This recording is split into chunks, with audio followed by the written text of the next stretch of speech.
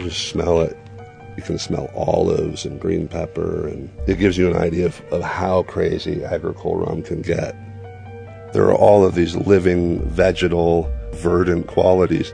It just smells like cross-cut sugarcane. It conjures the Caribbean.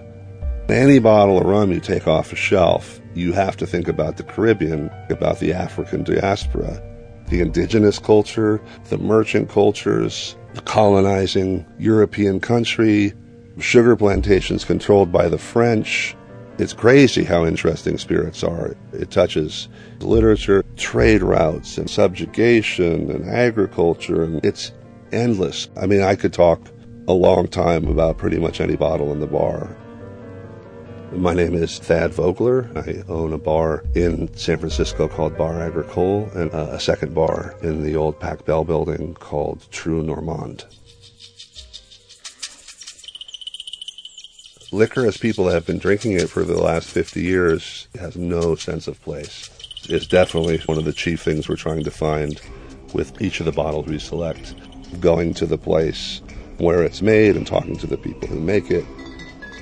These guys, the Camus family, we stopped for the night there. They invited us into their home. They're Normans, northern French, two brothers in the wild north, descendants of Vikings, wild dogs everywhere. They were always smoking, going outside, coming back with a weird medicine bottle. And it was, 100-year-old Calvados, apple brandy. These farms share traveling stills.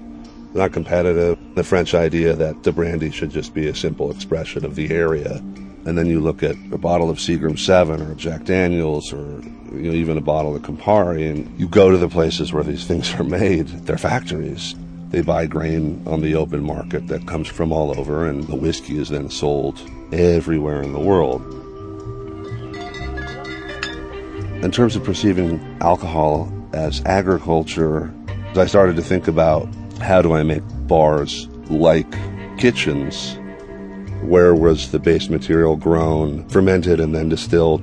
Just the visibility of the supply chain. That very simple goal just removes so much from the American bar. Bars for decades were just this kind of weird appendage. You wait in the bar, and then you go and sit down, and there'd be great diversity in the restaurant experience. But the bar would be the same suite of products served in the same way.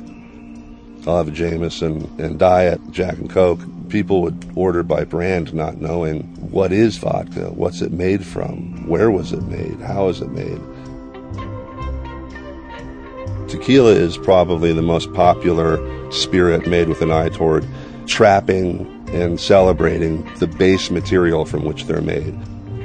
It's one of the few where you're really forced to experience the agricultural beginnings of it. Agave, vegetal, it's green, it's roasted, there's caramelized sugar, there's green flavors of the piña, tastes very agricultural.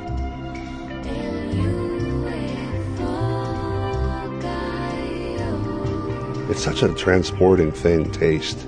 You make a cocktail from a book that's 150 years old as a kind of time travel. Recreating old recipes becomes a sort of obsession or passion for a lot of us. What was it like to drink in the 19th century? What's always kept me interested is all of the stories around liquor. There's just so many stories and so many histories. I mean, in San Francisco, the Barbary Coast, just legendary, huge halls and saloons, and people would come together and tell stories, spend time together, and drink really interesting things that come from all over the world. It's such a unique human experience. Tequila, I know what you